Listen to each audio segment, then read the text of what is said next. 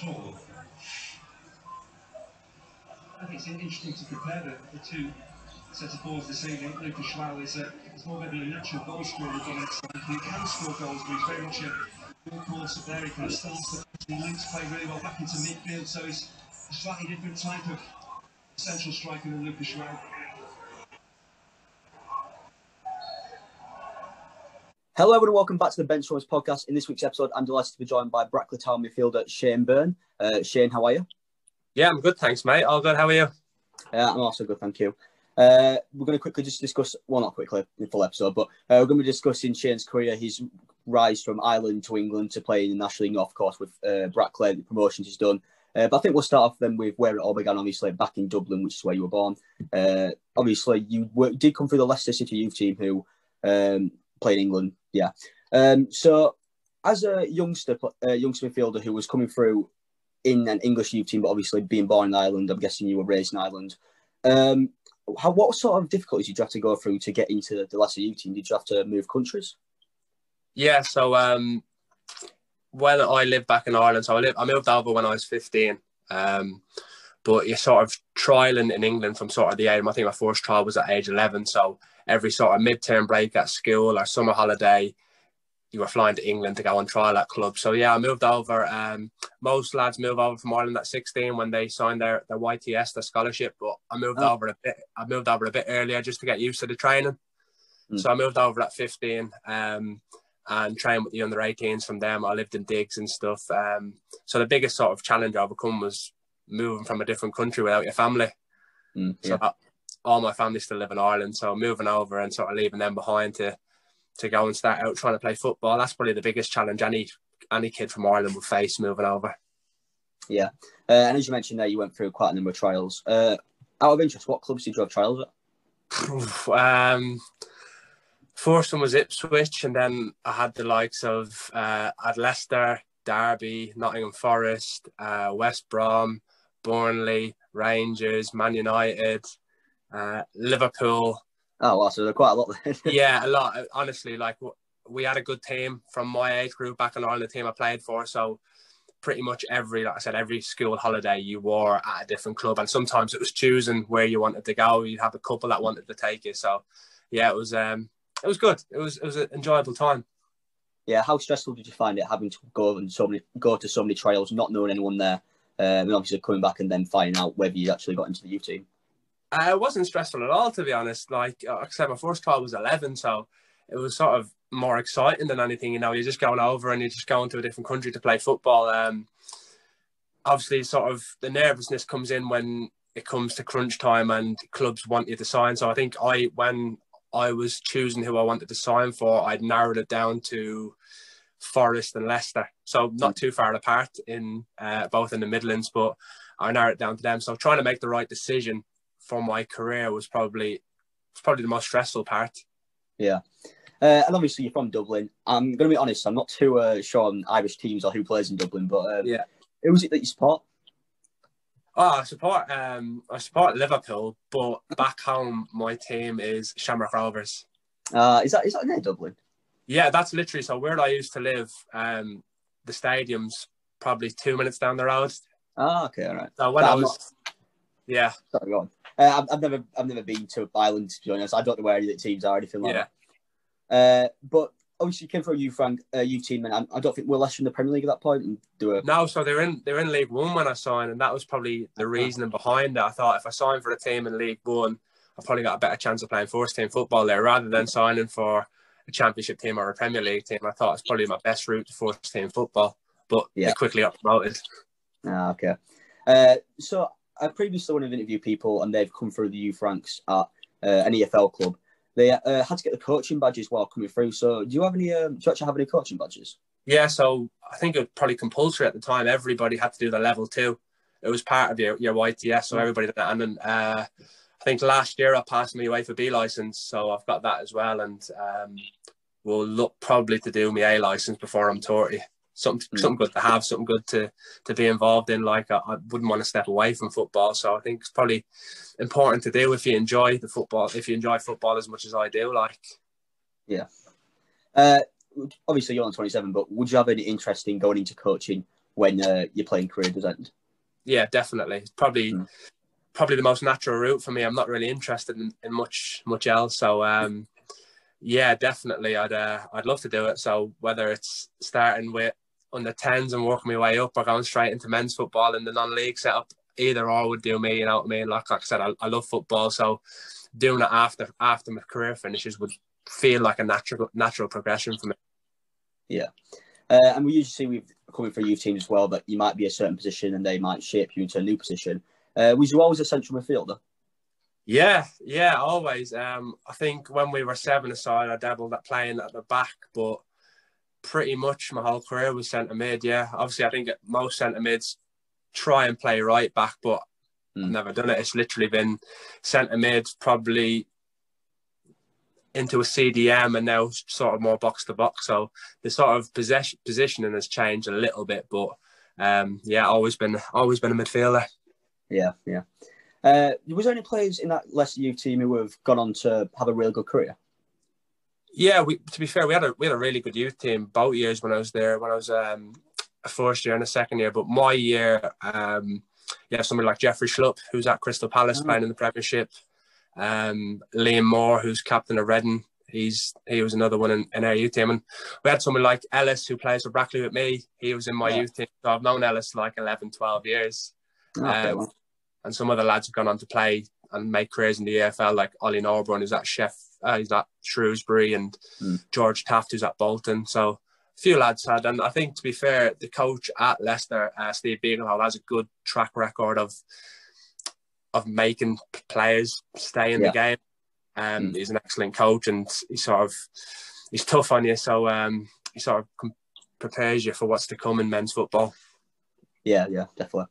And when sort of moving on from Leicester, then obviously your first sort of professional move came when you joined Bury on loan. But I noticed that you actually withdrew from the Island under 19s to join Bury. What was the thinking behind that decision? Obviously, playing for your country is probably one of the biggest honours you can have. But at the time, I played for under 15, 16, 17s and 19s. So I had to think about what was going to progress my career more. And I just thought, going away and playing for Ireland in a couple of friendlies, or missing out on a month's loan move to a League One side, it was like, which one's gonna benefit me more? And to be fair, it was an easy decision, because I think the loan move would have passed if I had gone on international duty. I'm not sure. I think they needed somebody pretty quickly. So it was an easy decision, to be honest, and it was just about what was the best move for me at the time. Because if I'd have passed it up, I probably wouldn't have any league appearances to my name. So for me, it was definitely the right decision. Yeah, and in that first year at Bury as well, you played under Richie Barker.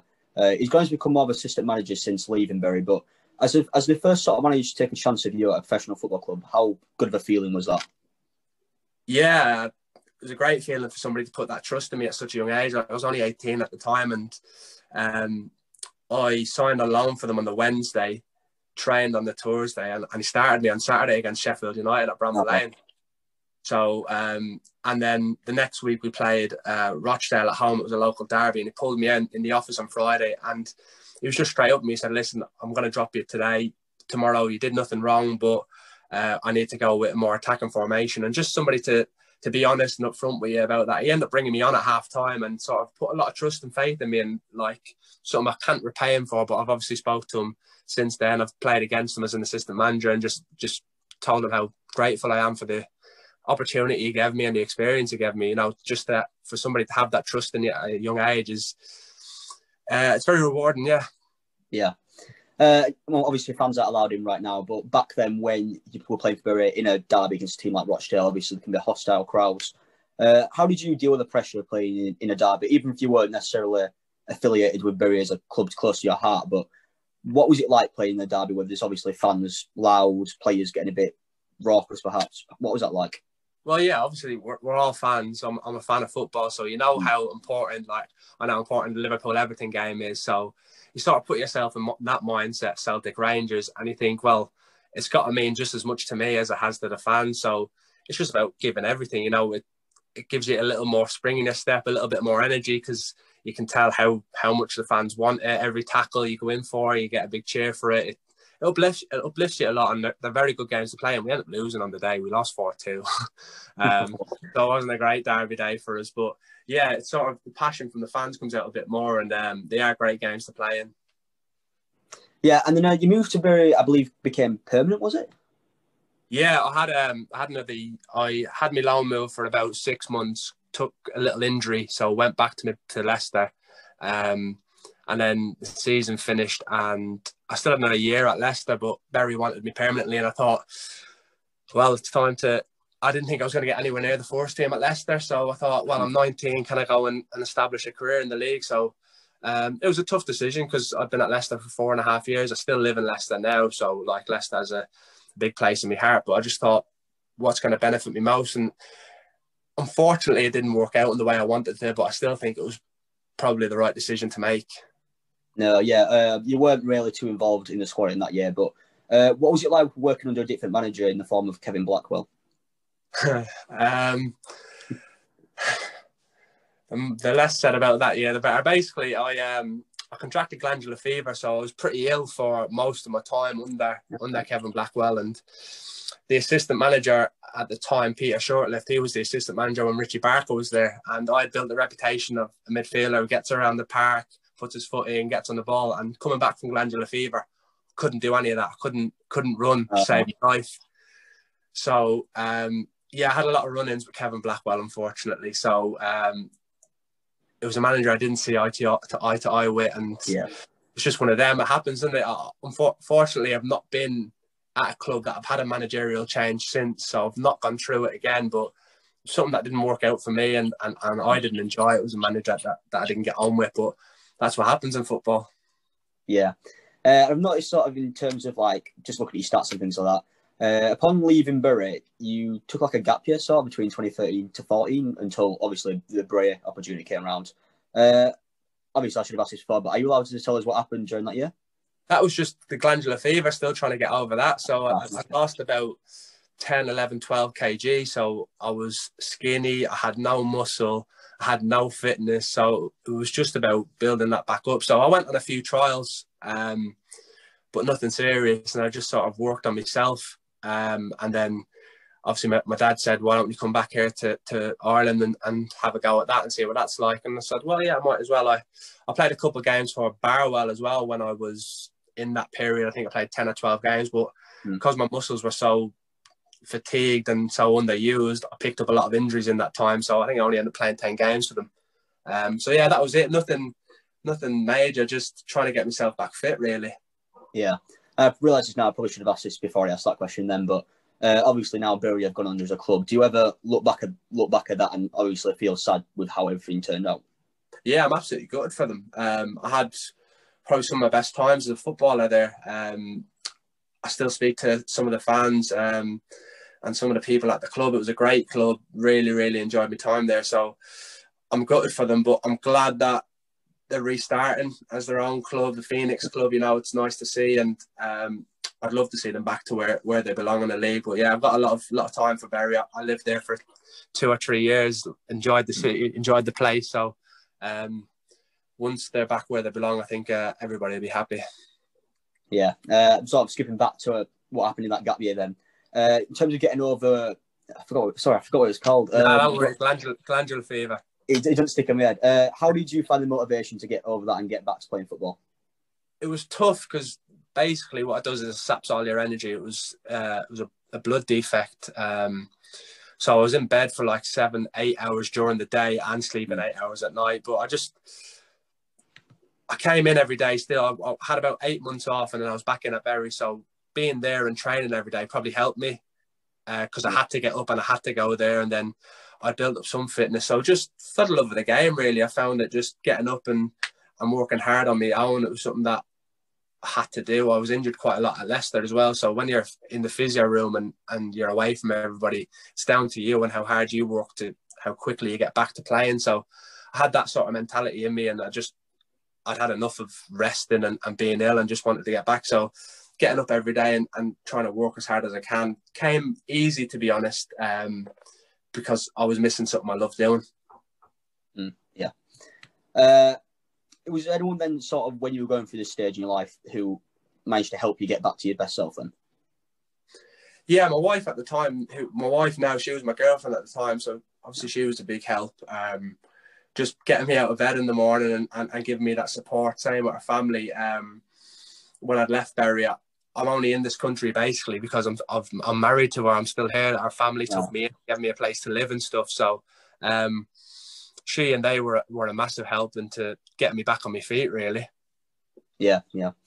So how did the Bray Wanderers opportunity come about then? Was it just a series of like a trial or? Yeah, so I mentioned earlier, my old man had said, like, why don't you come back here and just see what it's like? So we drove over on the ferry in January. Ireland, the Irish season is the summer season, so it's March to November. Okay. So I played a few games for Barwell, so my fitness was getting back. So, yeah, it was basically pre-season over there. So pre-season, I did some trials at Shamrock Rovers and then Bray, and sort of like Bray turned out to be a better fit for me. So I ended up signing there, and that was it, really. Yeah. You mentioned sort of before there with your girlfriend/wife. How difficult was it for you to obviously move to Ireland? Because did she come along with you? Yeah, she came with me. She was very supportive of the decision. I think she knew what I gave up to move over here, and I think always in our minds it was a short-term thing. The goal was to move back to play, to get back to England. So she was happy to move over at the start, and we enjoyed our time there. Like, it was nice to see my family so regularly. Obviously, living away since I was 15, I don't get to see them much. So that part of it was nice. But yeah, she was straight on the ferry and had no qualms about moving over, which was nice. Yeah, that's good, yeah. Then obviously you did opt to move back to England and join Corby Town. What was sort of thinking behind that? Obviously, like you said before, you want to get back to the English game. How did the Corby opportunity manage to come around? Well, like I said before, the Irish season's in the summer. So in June or something, I think it's June or July, they have a 2-week break. And I had to bring my car over to get MOT'd and serviced and stuff like that. So we drove back over and to see my wife's family. And to be honest, I wasn't enjoying living back in Ireland. I'd built sort of like a life away. I was very mature for my age, and I've lived away my family for so long, and I was back living with them. And I think we started getting on each other's nerves, and the football sort of thing wasn't going as well as it could over there. So I just ended up ringing the manager at Bray and just saying, I think it's probably best if I stay over here, and told my family, and they were happy for me to do it. And Tommy Wright obviously was the manager at Corby at the time, and he used to play for Leicester. So I had a Leicester scout ring Tommy and just see if I could play a game, just to get me fitness again. Like I said, it wasn't necessarily a thing that I was going to do. I probably had ambitions of going somewhere higher up, but I played a pre-season game for them against Nottingham Forest, and then they were adamant that I sign and continue playing for them. And I sort of held off at the start, but yeah, I was happy to sign, and I enjoyed my football there. Yeah, were you ever a bit conscious about moving to Brackley? Because obviously you played League One with Bury, the Irish highest sort of division with Bray. Were you a bit conscious about dropping far down the football ladder? When I first left Bury, I had a few trials. I could have had a few trials at National League clubs, and I sort of turned my nose up at them because I didn't know a lot about non-league football then. I was naive. I was young. I thought, I'm better than that, I would say. So I didn't know a lot. So now, once I did my research about it and looked into it, and obviously I've been playing this level now for about 7-8 years, you realise sort of how good the level is and how many players come through it. And once I started playing, I thought, well, hold on, this isn't as bad as I initially thought it was. So I was a bit naive at the time, and I did turn my nose. And I think, to be honest, a lot of young lads coming through the professional game probably do turn their nose up a bit at non-league. But the coverage it gets from the FA Cup and how well teams do in the FA Cup now, I think people starting to realise sort of what a good education you can get from non-league, and it will send kids in good stead for the rest of their career. Yeah, and when you moved to Corby, you need to get international clearance. Was there ever any doubts over that, or were you ever left feeling frustrated? Yeah, a little bit. It was frustrating at the start because I ended up missing the first 2 or 3 games because of it. Okay. So yeah, it did hold it up a little bit. It wasn't too bad, but yeah, it did hold it up. I think I missed the Saturday, Tuesday, and then I was ready for the Saturday. So yeah, it stalled it a little bit, but the FA and the Irish FA are pretty good at it, so it didn't take too long. But yeah, I missed a couple of games, so that was frustrating. Yeah. And obviously Corby are also like a part-time team, so did you ever have to find like a second job whilst playing for them? Yeah, so it was my first ever job outside of football. I got a job at Aldi. Oh, okay. So yeah, I worked there. Shelves. Yeah, stacking shelves on the till, all sorts. Yeah, so I did that. So obviously I had to have every Saturday off for games. So to get the job, I had to work every Sunday. Oh, so okay, I on the Saturday and working on the Sunday. But yeah, I enjoyed it. It was good. I actually went back there and worked there in the first lockdown just to help out. But yeah, that was my first ever job, first ever interview as well. It was nerve-wracking actually. Are Brackley a part-time team? Yeah, we're part-time. Yeah, we're part-time now. Do you work? No, you just said you don't work for Aldi, but where do you? I'm a builder now, so I work in the building trade. So love bricks around, chuck stuff around. Yeah, it's a tough job, but it's one I enjoy. So it fits in well with football. If I need to have a half day for like an away game on a Tuesday, I can just take it off because I'm self-employed. So it works well around football. Yeah, I'm gonna say whilst at Corby, then obviously you played alongside Wilson Carvalho, who later went on to join Accrington Stanley, Macclesfield, have a pretty decent career out of himself. Mm-hmm. Could you ever tell when playing him? Because I imagine when you played him, you were quite young. He had the potential to go on to play in the EFL. Yeah, he was a good player. I still speak to Wilson now. We're still good friends. To be fair, that team was very talented. We had a lot of good players. Him one side, Greg Mills the other, Spencer Ware Daly, ex Nottingham Forest, Notts County Pro, Cleveland Taylor, ex Gunthorpe. But yeah, we had a good side. So I think my job was to just let them go and win us the game. And I think he made it onto Soccer AM with some tricks and flicks and stuff. So it was nice to see his career progress and to see where he went and stuff. And obviously gutted for what happened with him at Macclesfield, but these things happen, don't they? But yeah, he's done well for himself, and I always thought he was a good player. Yeah. And with Corby, you also got promotion. I'm right in thinking this was your first promotion at a football club? Yeah, it was. Yeah. Won it on the last day of the season against top of the league. So Poole were top on 92 points. So we were second on 91 points. Oof. Turned out to play them the last game of the season. What score, Brett? 3-2.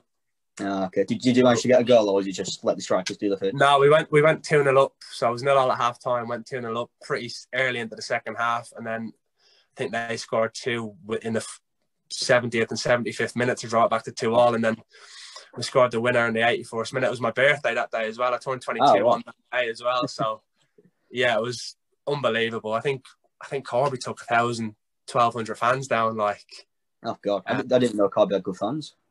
Well, I think our average attendance for the season was about 525, and then all of a sudden we've got about 1,200-1,300 travelling to Poole. So yeah, it was unbelievable. One of the best days I've had in football.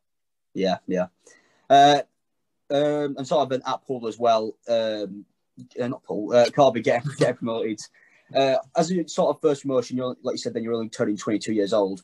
Were your ambitions from there to only go up the football ladder, or we perhaps? Well, obviously you moved on to Nuneaton, but considering just staying at Corby for the time being.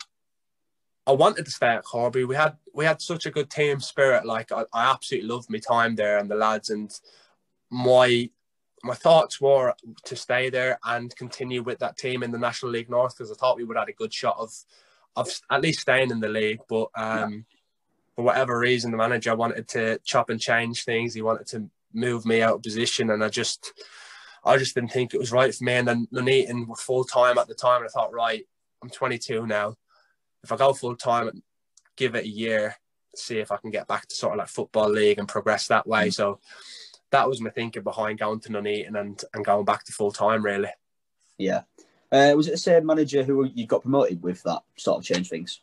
Yeah. It was strange because, like I said, we had such a good team, and the team spirit, like I said, was unbelievable. Like, you looked forward to away journeys just to spend more time with the lads. So when he wanted to change things and bring in players who we didn't actually need to bring in, I just started to get frustrated a bit with it, and I had to look elsewhere. And I think at the time, Brackley wanted to sign me and Nuneaton, but I chose Nuneaton instead.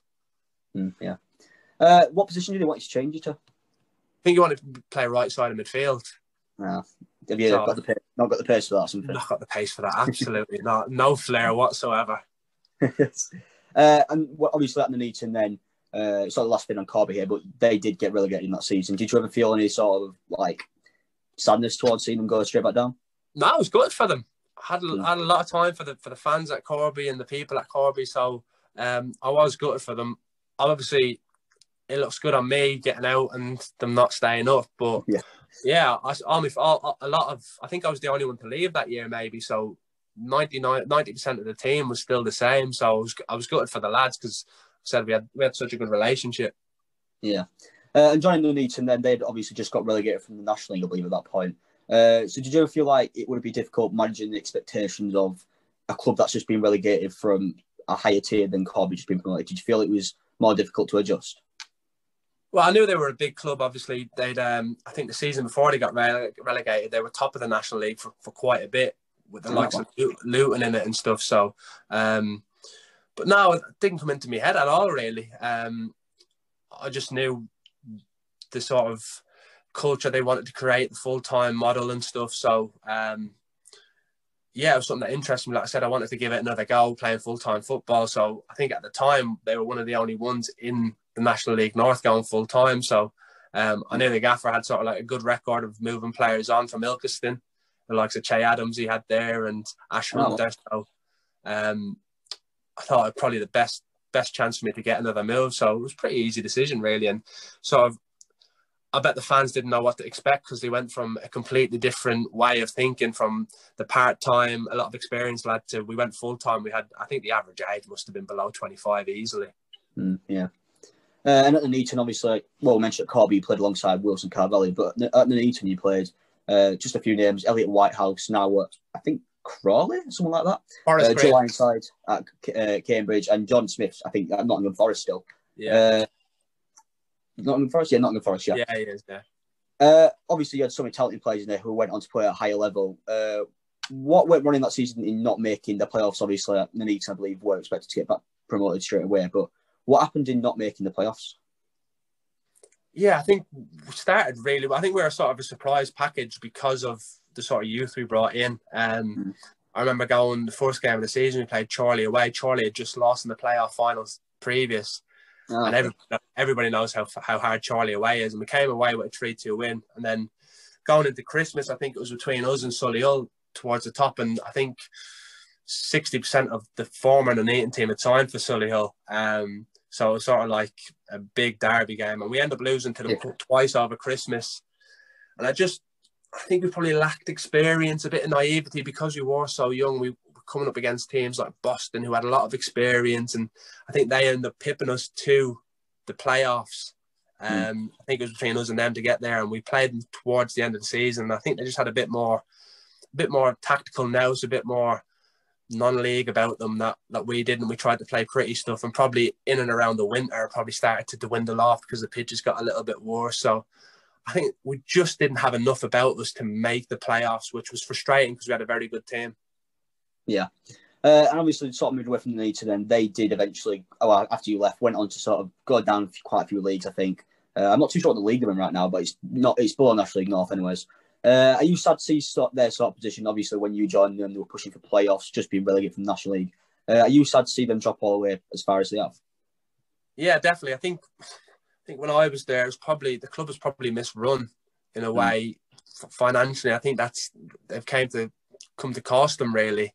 But yeah, I had a good year at Nuneaton, so it is sad to see. I think they're only in the league below us. They're in the central division, but they're a big club. I remember going there with Leicester and playing against them. Leicester first team against Nuneaton, so like that's sort of like what they used to drag in. I think it was 2,500-3,000 there. So it's sad to see where they are, but I'm sure I can see them coming back very soon. They're a big club, and once things get back to normal, back playing, I can see them coming back up to the National League North, definitely.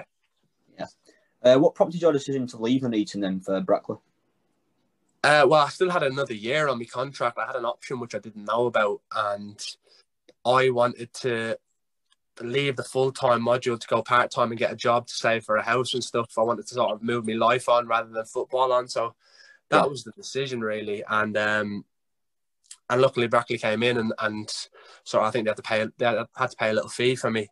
So they came in and got me out of a sticky situation I was in really, because I couldn't afford to continue playing and trying to save for life outside of football sort of thing. As a player, obviously playing non-league as well, you made several moves from Corby to Nuneaton to Brackley. How difficult is it as a non-league player to find like a new sort of club? Did you have like an agent who just threw your name out there, see who came back, or was it a case of you just messaging people you knew? No, I've not had an agent since I've been at non-league actually. Nuneaton, to be fair to them, they sent a letter out or an email out to every club in the National League North, and National League South, I think even, and League Two, just saying players on the transfer list if you're interested. So I think the move came about that way.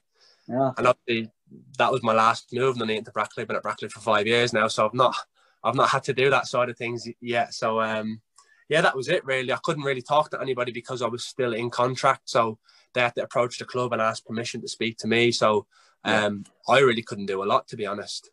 In terms of sort of, I've completely forgot what I was going to ask now. Sorry about that.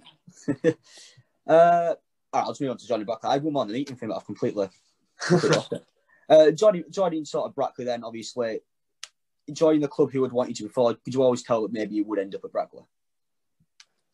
Probably, yeah. I remember when Brackley were the only club in for me, I just thought, do I want to go there after turning them down? But they'd had a managerial change and stuff, so I just thought I need to make this decision. I need to get out and Nuneaton to better my sort of life outside of football.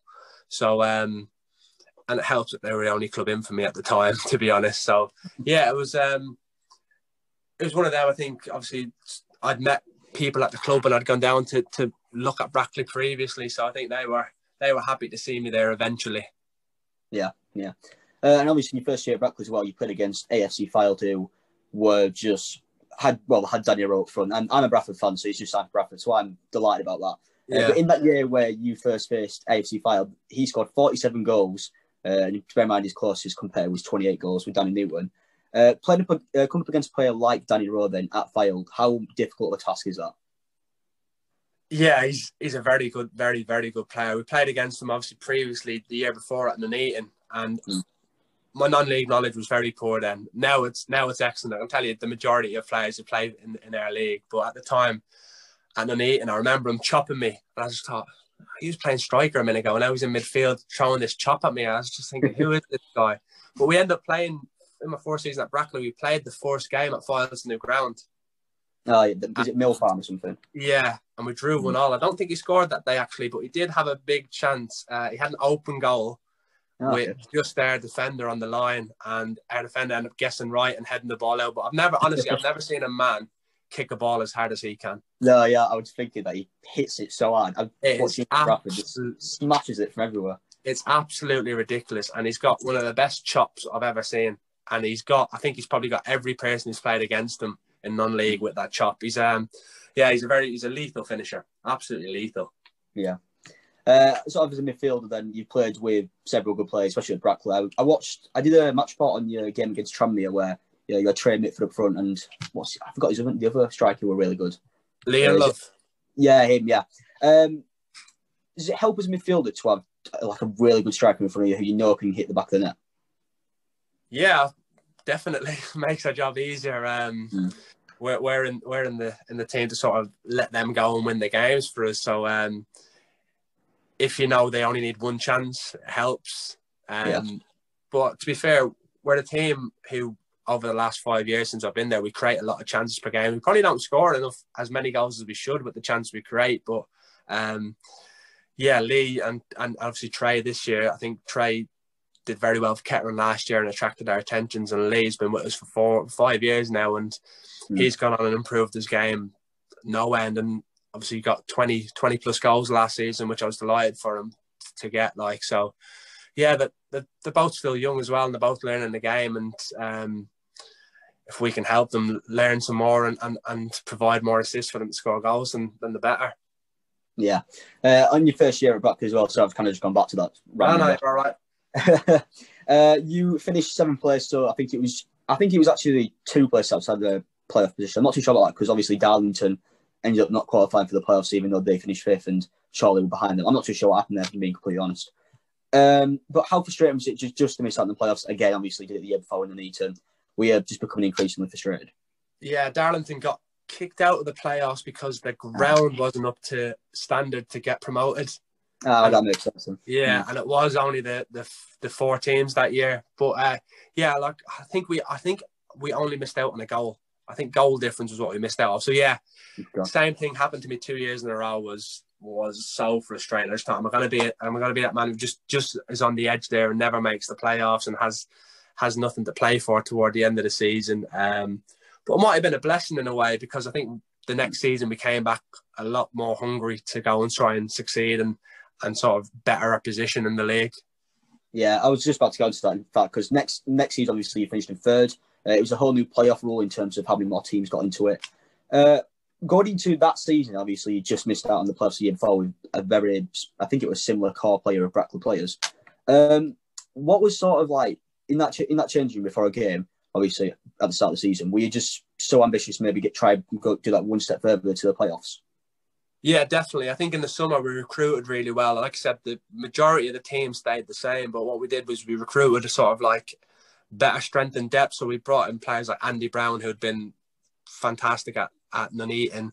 Jack Bourne is at Telford now, another midfielder. We were always light in those areas, so it was more competition for place. So I think that stepped up everybody's game. And I think, yeah, once we sort of started the season, I think we had a thought where, all right, let's see where this takes us, because we've got a very good squad. We've got good experience throughout the squad. So I think we sort of felt like, yeah, if we're gonna get promoted, that was probably our year. Yeah, and obviously in that year as well, it was eventually Soft that obviously won the league. But coming up against a team like Soft City, obviously well known for all the money income they've got from the class of '92 and all that. Coming up against a team like that, obviously, I think they've just not been promoted that season, the season before that, something like that. Were you ever like coming up against them and thinking, oh, they've got all this money behind them, so I need to sort of play better, if that makes sense? Like, you had extra motivation for that.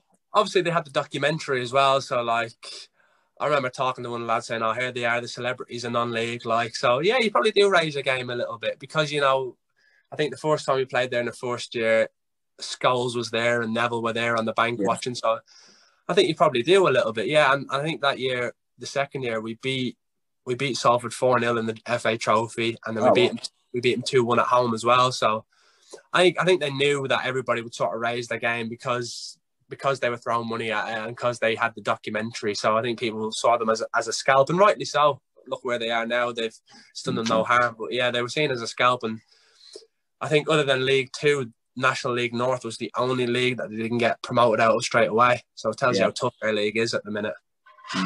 Obviously, in the same league as Soft got promoted, you finished third. North Ferriby actually got relegated the year before to the National League North, and then finished I think it was 28 points adrift of safety. Did Brackley do the double over North Ferriby in that year? Yeah, quite convincingly as well, I think. Yeah, quite convincingly. It's sad to see, actually, because the year I was at Nuneaton, Ferriby got promoted. And they were a good side, and obviously to see what happened to them, quite sad to see happen to a non-league club. But I think once you get in that free fall, it's hard to stop. Like I say, relegated from the National League, then straight away from the National League North. Unfortunately, football holds no prisoners, you know what I mean? Like,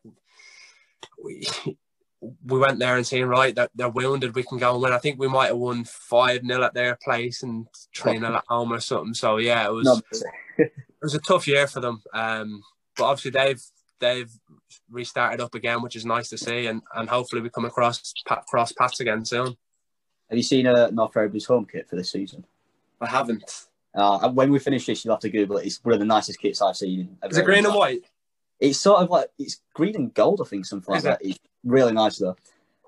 Anyway, in that same year, obviously, I'll get on to the FA Trophy and everything happened with that next, but you got to the playoff final. Obviously, you did that one step further to get to the playoffs, and you came up against Harrogate Town, where I believe it finished 3-0 Harrogate. 3-0 Harrogate. Obviously, after a game like that, getting, no offence, hammered in the final, what was going through your head as a player? Yeah, it's probably one of the worst days I've had in football. Yeah, it was horrible. You know, I think it sounds like I'm blaming the ref here. I think a couple of decisions went against us. They get given a penalty, which is harsh for a handball. But I think they just had that edge on us. They played at home on the AstroTurf, bit of an advantage, but they're a very good side. And fair play to them. We were beaten by a better team on the day. I don't think we turned up, but they certainly did. And yeah, the thing was, we had the FA Trophy the next week, so it couldn't really get too down about it because you had to sort of pick yourself back up and go. If that had been the season finished, I'd have been thinking about it all summer. And I'd been devastated all summer. But having the FA Trophy the week later sort of gave you a bit more motivation not to feel like that again, because it was horrible. It was horrible just having to stand there and watch them sort of achieve the goal that you'd set out to achieve. Yeah. It was heartbreaking, really was. Yeah. Well, got into that FA Trophy final then. Did you feel like perhaps you've already lost one trophy just like a week ago? You wanted that FA Trophy just all that bit more just because you lost that last trophy? Yeah, definitely. Definitely. It's one of them, like I said, you don't want to feel that feeling again. Yeah. And you don't want to go and play on BT Sport at Wembley, and you don't want to go to Wembley and lose. And I think that's how we all felt. And that year in the FA Trophy, we beat the likes of Barrow, Sutton, Stockport, Salford. So coming up against Bromley, who were National League opposition, so it didn't really faze us, to be honest, because we knew how good we were on a day, and we just knew if we could turn up, we'd have a real chance at winning it. And obviously turned out to be true. Yeah. Obviously, non-league players as well don't really get many opportunities to play at Wembley. So, as a player like yourself, how big of a moment was that for you? Yeah, first time I've ever been. Only time I've. Yeah, it's first time I've been. It's sort of the pinnacle of careers, really, isn't it? Just walking out there and just taking it in. Like the pitch had the FA Cup played on the day before, the FA Vase played on hours before, and the pitch was still immaculate. Yeah. And obviously to see how many fans Bromley brought, and then we brought 6,000. I think we brought like 60% of the population of Brackley or something. It was amazing. We had a scorching hot day. Mum and Dad were over. My wife and her family came down. It was just a fantastic occasion, which obviously is looked back on fondly because we've won. But I knew one of the lads in the Bromley team who I played with for Ireland. So I was obviously sad for him being on the losing end, but if I had to choose me or him, I was always choosing him. Yeah. And I'll quickly get on to what happened with your penalty miss in a minute, but obviously the 96th-minute equaliser for Brackley. In the 96th minute when you equalised against a team who were about to lift a trophy at Wembley, what's going through your head as you celebrate that? Well, initially, I'm thinking it's not our day because I've only watched it back twice, and we have a spell between the 50th minute and the 60th minute where we could score 11 goals. Like second half, we just came out and just put them under the cosh, really. And you see us hit the post, keeper saving things, missing easy chances, and you just think it's not going to be our day. And then you see the shot rattle off the post from Lowy, and you just say, "Oh, there we go, that's it." And then I think it was relief, just pure relief. I don't even think I celebrated with the lads. I just ran to the crowd and just sort of like started celebrating with them, because it's stuff that is written in movies and you think, nah, that could never happen. Like I think there was 16 seconds left on the clock. Oh wow, God! And we go in. So yeah, I think sort of I never felt tired during the game, to be honest. And I think that's probably why it just sort of lifted everybody. And even going into extra time, that was my 60th game that season. I played every minute of every game. I just thought I could run for another 90 minutes if I have to here. So it gave us a massive, massive lift. Yeah, and I'm just really sorry to put it up, but the penalty miss. Well, I mean, what happened there? I'd not taken a penalty since probably 5-6 years, but I was confident. I said, right, I'll go first, no bother, I'll get us off and up and running. And yeah, he saved it. What can I say? It's probably a nice height for him. He went early, to be fair, and got there. But watching the rest of the penalties after missing yours, honestly, I started standing up, and by the time Bugiel came around to take his 5th penalty and he had to score this to win, I was basically on my knees praying. And I was praying for somebody to go through the exact same thing I go through, because I felt horrendous. And I was just thinking, I've lost this the FA Trophy. This is going to play on my mind for the rest of my life. And obviously he goes and misses, and Glenn Walker stepped up, and I'm just thinking, oh my God, he has to score this to save me.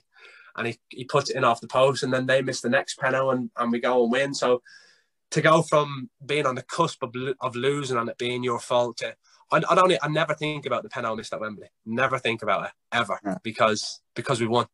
Yeah. I think about penalties I've missed in other games more, because we've not got the 3 points, or we've drawn the game because I've missed the penalty. That penalty is right on the bottom. Is right on the bottom of the list of penalties that I regret missing, because I don't care if I had to do it all over again. I'd miss again, because the outcome would be that we've won the game. So, like I said, it's gone now. Don't think about it. I have no problem talking about it. We'll quickly move on then before come back to the line. But did you get any sort of like banter in the changing room then, or people just joking about with you about obviously missing that penalty? To be fair, none of the lads said anything really. Oh wow! Yeah, I think we're just all in a euphoric moment and just couldn't believe what had happened, and sort of like the scenario and how it played out. I think I had more messages on compliments of how I played in the game rather than the penalty miss. So I think fans were just too happy and too proud of what had happened to even bring it up. And like I said, I can laugh it off now because we've won the game. I can laugh it off straight away but yeah, I gave Glenn Walker and Andy Brown a big kiss after, just for getting me out of that hole. Yeah, well, I don't blame you. Yeah. The next sort of year, then Brackley again finished in third position, just not too far. This time they were a lot closer to actually the title and all that. Did unfortunately lose in the semi-finals to Spennymoor on penalties. I mean, just again losing on not again losing on penalties, but another penalty shootout. We again just frustrated not to maybe get promoted again this time. Obviously, I said again way too many times then, but yeah, we were. I felt we probably weren't as good as the season before in terms of the strength and depth, but we found a way to win, and we were very good that season again. But we had a couple golden chances in extra time to win the game, and I think there's one of the chances. I think when we miss it, you just see probably 9 of our 11 players just fall to the ground in devastation. Because once it goes to penalties, it's anybody's game, and we had a penalty to win it and end up missing it again. Did you miss it? I didn't know. I scored mine that day. I won't mention who missed it, but I scored mine that day. But yeah, it was just, I get on with a lot of the Spennymoor lads. I have a lot of time for them. I speak to them quite regularly, probably 70% of the team. So I was happy for them in a way, because I get on with them so well. But at the expense of us, I was gutted. But penalties are a cruel way to win and lose. So once you get into the penalty scenario, you sort of brace yourself that you can be on the losing side. So I dealt with it pretty quickly, but just to get there again and not get over the line was very frustrating, because again, I felt like that year we were good enough to get promoted. Yeah. Well, that kind of like takes out my next question, because I was going to ask. Were you secretly glad when Charlie beat Spennymoor on penalties to get promoted? No. Did you want Spennymoor to? I wanted Charlie to win, so I didn't have to go to Charlie away the next season. But I wanted Spennymoor to win because I really got a lot of time for Jason Ainsley, who was the gaffer at the time. And like I said, the majority of the lads I'm quite pally with and I speak to. So for them to go up would have been nice. But like I said, I was happier not to go to Charlie the next year, because it's always a tough place to go. And obviously we'll move on to the 2019-20 season, where everything sort of just went wrong with the coronavirus. But before we sort of get on to what happened in the playoffs and everything like that and the Brackley season, how did you deal with the lockdown and sort of trying to stay fit? We're in lockdown 3 now. Lockdown 1 was all right, to be fair. I picked up an injury like 2 weeks before lockdown, so it came at a good time to me because I had time to rest. But I probably did more running and more fitness in that time than probably I would do in a normal season. I think my Apple Watch got the most work it's ever got. I was like running pretty much every day, on the bike every day. The weather was good as well, which helped. But you can't do anything for football fitness. So like my runs were getting quicker, but I knew once I came back to football fitness, it was going to be difficult. But it was just had nothing to do all day, so going out for a run, I was just quite. I was happy to get out of the house, so I would have went on 3 runs a day if I could have done. But yeah, it was just taking stuff that he'd done over the years and pre-seasons and sort of just doing them by yourself. And that's basically what I did. Yeah, and obviously in that season, everything were a bit out of proportion because of coronavirus. But Kings Lynn actually got promoted to National League at North and then straight away promoted to the National League. When you came up against Kings Lynn, did you ever misunderestimate them, if that makes sense? Sort of thinking, they've just been promoted. They might have had a few good results, but they might not have as good squad quality as some other teams like a Chester have been relegated or something like that. Yeah, we only ended up playing them once that year, and it was pretty early. I think it was in August, and to be honest, we battered them on the day. We played 3-5-2 against 3-5-2. We drew 1-1, but possessionally and chances-wise, we battered them. And I missed the penalty in the 95 last kick of the game. I missed the penalty. I think you should just stop putting your hand up to take penalties. Yeah, I know, you're not wrong. But yeah, so that penalty haunts me a lot more than the Wembley one. But did we underestimate them? No, because on the day we were very good and sort of tried to give them a proper welcome to the National League North. But had the season not curtailed so early, would they have got promoted because they were falling away a little bit? You don't know. Same with York. So who knows? But no, to do what they did, to get promoted back to back, fair play to them. Like it was a fantastic achievement. Yeah. And also in that year, sort of Brough Park Avenue, who had been getting to the playoffs, I think for I think the 2 years before that, finished bottom of the league, completely wayward of any sort of survival. They were 14 points adrift. What's it like playing a team who maybe you are used to being a good side, pushing for the promotion, but now they've kind of just lost it? Yeah, it was weird because in the year we made it to the playoff final, we played Bradford in the semi-final. Okay. And we won 1-0, scored an extra time. But I always found it tough going to beat Bradford and playing against them. They're always a tough side under Mark Bauer. But last year, I think they just, I don't know what happened. We beat them 8-0. Oh yeah, I talked to someone last week about that result. Cause I never knew it was actually 8-0. I know they lost the first 2 games of seasons 5-0, but I never knew Brackley beat them 8-0. Yeah, we beat them 8-0. It was just. It was weird because, like you said, you're used to them being competitive and you're used to them running us close. And to be fair, the second game we played them, we only beat them 2-1, and they were a lot more competitive. But it was a strange thing to go and beat a team who you're used to being very competitive against 8-0. And Lee Fowler I think he was interim manager at the time, and I was speaking to him after. He's a great man and a good manager, and just saying, like, what can you do? Like, just these things happen. They had a man sent off, to be fair, pretty early, so that didn't help the case. But yeah, they still had good players, so it was strange to see why they were doing so bad. And I think going into their game, I think they'd lost the previous couple of games 4 and 5-0, so we were keen not to underestimate them and not to sort of like give them any chance of getting their season back on track. So we did our job as best we could that day, and obviously come out 8-0 winners. Yeah. And also in that season, Brackley, I honestly have no idea how to pronounce your name. Lee Enlove. Enlove? Enlove, yeah, basically. It's spelled Endeluvu, but it's Enlove. Lee Enlove then. He got 20 goals, which he was the league's second top scorer. Obviously, you said he's been at the club 5 years. Did he join the season you joined? I think he was there probably half a season before me. Yeah. But obviously, you've seen him grow into such a fantastic player. What's he like playing alongside someone who can finish in the league as the league's top scorer for so long? Well, he's a great lad. That helps. I got a lot of time from him. He's a very, very nice man. And it's sort of his energy and the way he goes about things is quite infectious. He's very upbeat. He's a personal trainer. He likes to be around everybody. So it's taken his time over the 5 years to get where he was. He'll tell you himself in year 1, 2, 3, he would have missed a lot of chances that he put away now. So he's worked at his game, to be fair to him, and back to goal, there's nobody better in the league than him. And in front of goal, he's getting a lot better, as you can see, finishing second top goal scorer. Next to Glenn Taylor, that's no mean feat, you know what I mean? A striker of Glenn's quality. To finish second to him is a very good achievement. And I'm hoping he can continue and hopefully get a shot at league football, because I think he deserves it. Yeah. And then we're going to talk quickly about what happened against Gateshead. Your goal from the halfway line, was it on purpose? It was, yes. Okay. I didn't know if it was like just a hoof and hope and then he managed to go and keep it. No, yeah, definitely on purpose. Dave obviously scored. I know how close it is to half time.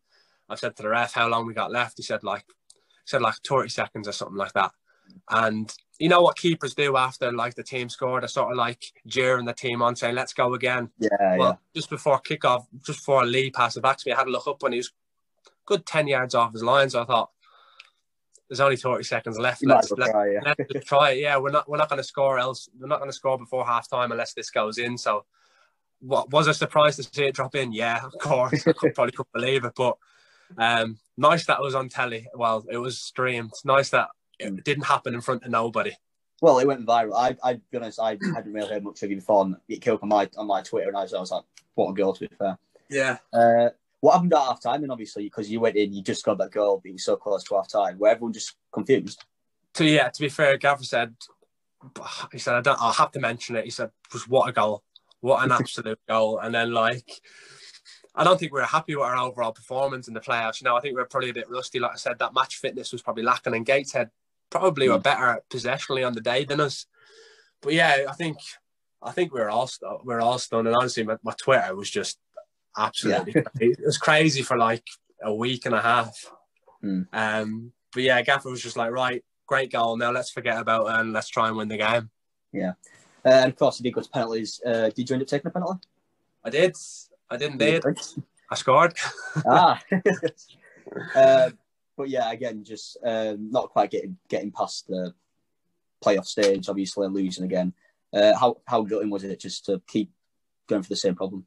Yeah, we're getting worse. We got to the final, semi-final, and then to the qualifier. So, yeah, again, like I say, penalties. It was a strange one that year because the season didn't finish. So, I finished in March and then we played in July. So it's a long time off. So it probably didn't feel as big a game as it was. You know, we don't have the fans there, sort of like knowing how important it is. So it probably hurt less than all the other ones did, but still frustrating to get there again and just lose. Like, that's 3 years in a row, outcome the same every time. So we just need to skip the playoffs and actually try and win the league instead of going through.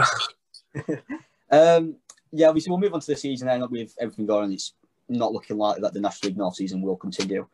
However, what I did notice is that you've got 6 goals in 14 games this season, which I think makes you, I had this up, the joint 9th top scorer in the league.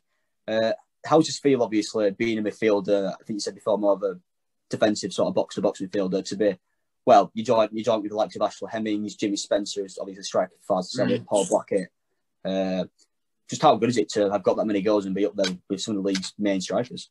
Well, yeah, I've got 7. I scored in the FA Trophy as well. So I've got 6 league goals, 1 FA Trophy goal. So I've got 7.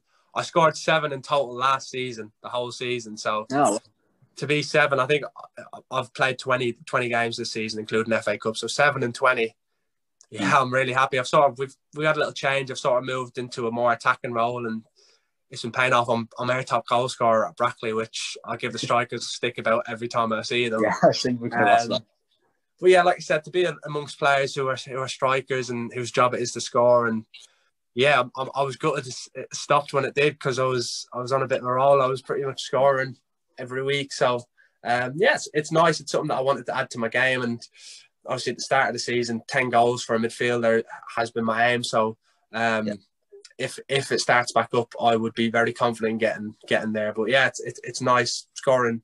Scoring isn't something Scoring isn't something I always intend to do, but yeah, I've enjoyed it this year. Yeah. So what's the secret then? Have you been practicing shooting in training or just in your back garden? I was just gone in for me, unfortunately. A couple of, I think 3 have been penalties, to be fair. Ah, well, at least you're improving in that aspect. So that helps, but they've got to stick in. But yeah, I found myself getting further up the pitch, playing in the new role, and I've been beneficiary of that really in the clubhouse. So yeah, the other ones have been a counter attack against Guiseley, literally against Gloucester. I tapped it in on the line, so I'm getting a lot further up the pitch. So the more I'm in the box, the more chance I've got of scoring. So I'll put it down to that, really. Yeah. I actually had that guy in the game, so I actually remember that goal. Yeah. Yeah. Obviously, then sort of moving on to just casual Brackley sort of things. You've been with Kevin Wilkin now, I believe. Was he actually responsible for signing you? Yeah. So he's the one that took me from Nuneaton to Brackley. Yeah. So obviously you've worked with him now for 6 odd years, something like that. Yeah. 5 years, 6 years, something. What's it like working with a manager who you're now so familiar with, and I'm sure you've got a good relationship with? Yeah, it's good to have that with a gaffer. It's just a trust element. Like I said with Richie Barker, having somebody who trusts in you that much. So like, he knows he hasn't got to say a lot to me going out to a game because we've been together so long. He knows what he can expect from me, and I sort of know what he wants. So yeah, having that sort of trust in each other, knowing that if he gives me everything, he'll get the same back. So the relationship's grown over the years, and sort of speak outside of football rather than just football. He came to my wedding last year, so we've got a good relationship, and sort of same with everybody at the club, like the assistant manager Mark Noon and David Staff, like got really good relationships with them, and I think that's probably why we've done so well over the years. We a bit like a family, we embed into each other, and we care for each other and enjoy spending time together. So I think that's been really important. Yeah, and obviously Brackley are now 5th in the league, so hopefully you can push on and get promoted. But last sort of thing then from me, but what are your thoughts on the current National League season? Or I don't know if you'll say anything about it, but what do you think should potentially happen? My opinion is that I feel safe playing football. And if our league continuing isn't putting the NHS at risk, or adding to hospitalisation of people, then I think it should continue. But on the other hand, I don't feel clubs should take on debt to continue a season. I just don't think they need to take on that financial burden just to finish a season. So safety wise, I feel comfortable continuing. I'd like the season to continue, but financially, if the clubs can do it, and that's every club, if one club can't do it, it's unfair to do. So financially, at the minute, it's probably not the best thing to do, unfortunately. Whether in a week's time we hear more and the club are going to give grants and stuff, but like I said, we touched on it earlier with the likes of Bury, what happened to them, the likes of North Ferriby. Can't expect clubs to take on loans if they have no means of and can financially repay them. There's no point going into debt to finish one season. So I think that's the only way it can continue is if it's given as grants. I don't expect any club to take on debt to finish the season. It's unreasonable to ask. So who knows what's going to happen? I'd like it to continue, but can I see it continuing?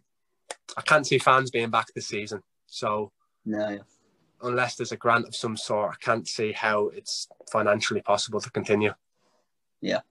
Well, I think we'll leave it on that then. I'd like to thank my guest this week, Shane. I've completely lost. See, I was wondering actually before as well. Is it Shane Byrne? Yeah, that's the one. Okay, because I didn't know if it was Shane like because I don't obviously know Irish names too well. Because I didn't know if it were like Bryn or something like that. Yeah, people say Brian, Bryn. Yeah, but I have to say, well, the way I say it is Bourne because I'm Irish, but I have to put on my English accent and say Byrne. Yeah, well, but yeah, so like that's it. I'd like to thank my guest Shane Byrne this week. Cheers, mate. I really enjoyed it. Thanks for having me. Yeah, cheers, me too. And I'll see you all next week.